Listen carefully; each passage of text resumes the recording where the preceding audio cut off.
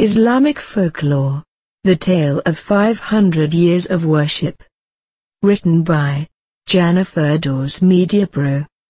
Angel Jibril told Prophet Muhammad, peace be upon him, the following incident about a man in the past who worshipped Allah, the creator of universe, continuously for 500 years.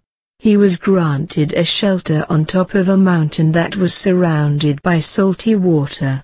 However, Allah caused a stream of sweet water to flow through the mountain for that individual.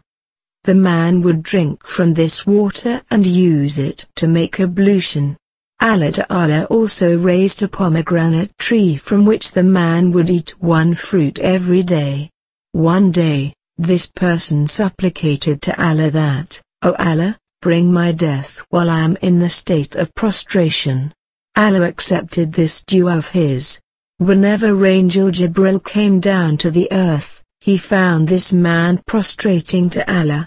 Angel Jibril said that on the day of judgment, God will tell the angels to take this individual to Jannah paradise through his mercy.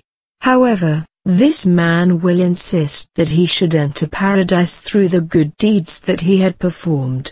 Then, Allah will tell the angels to compare his good deeds with the blessings that were given to him in the world. It will be seen that 500 years of his worship does not even equal to the gift of eyesight that was given to him by Allah. The angels will be asked to take him towards the hellfire. Then the man will plead, "O Allah, enter me into Jannah paradise only through your mercy." At that point, the following discussion will take place between Allah and that man. Allah, O my servant, who created you? The worshipper, O Allah, you have created me.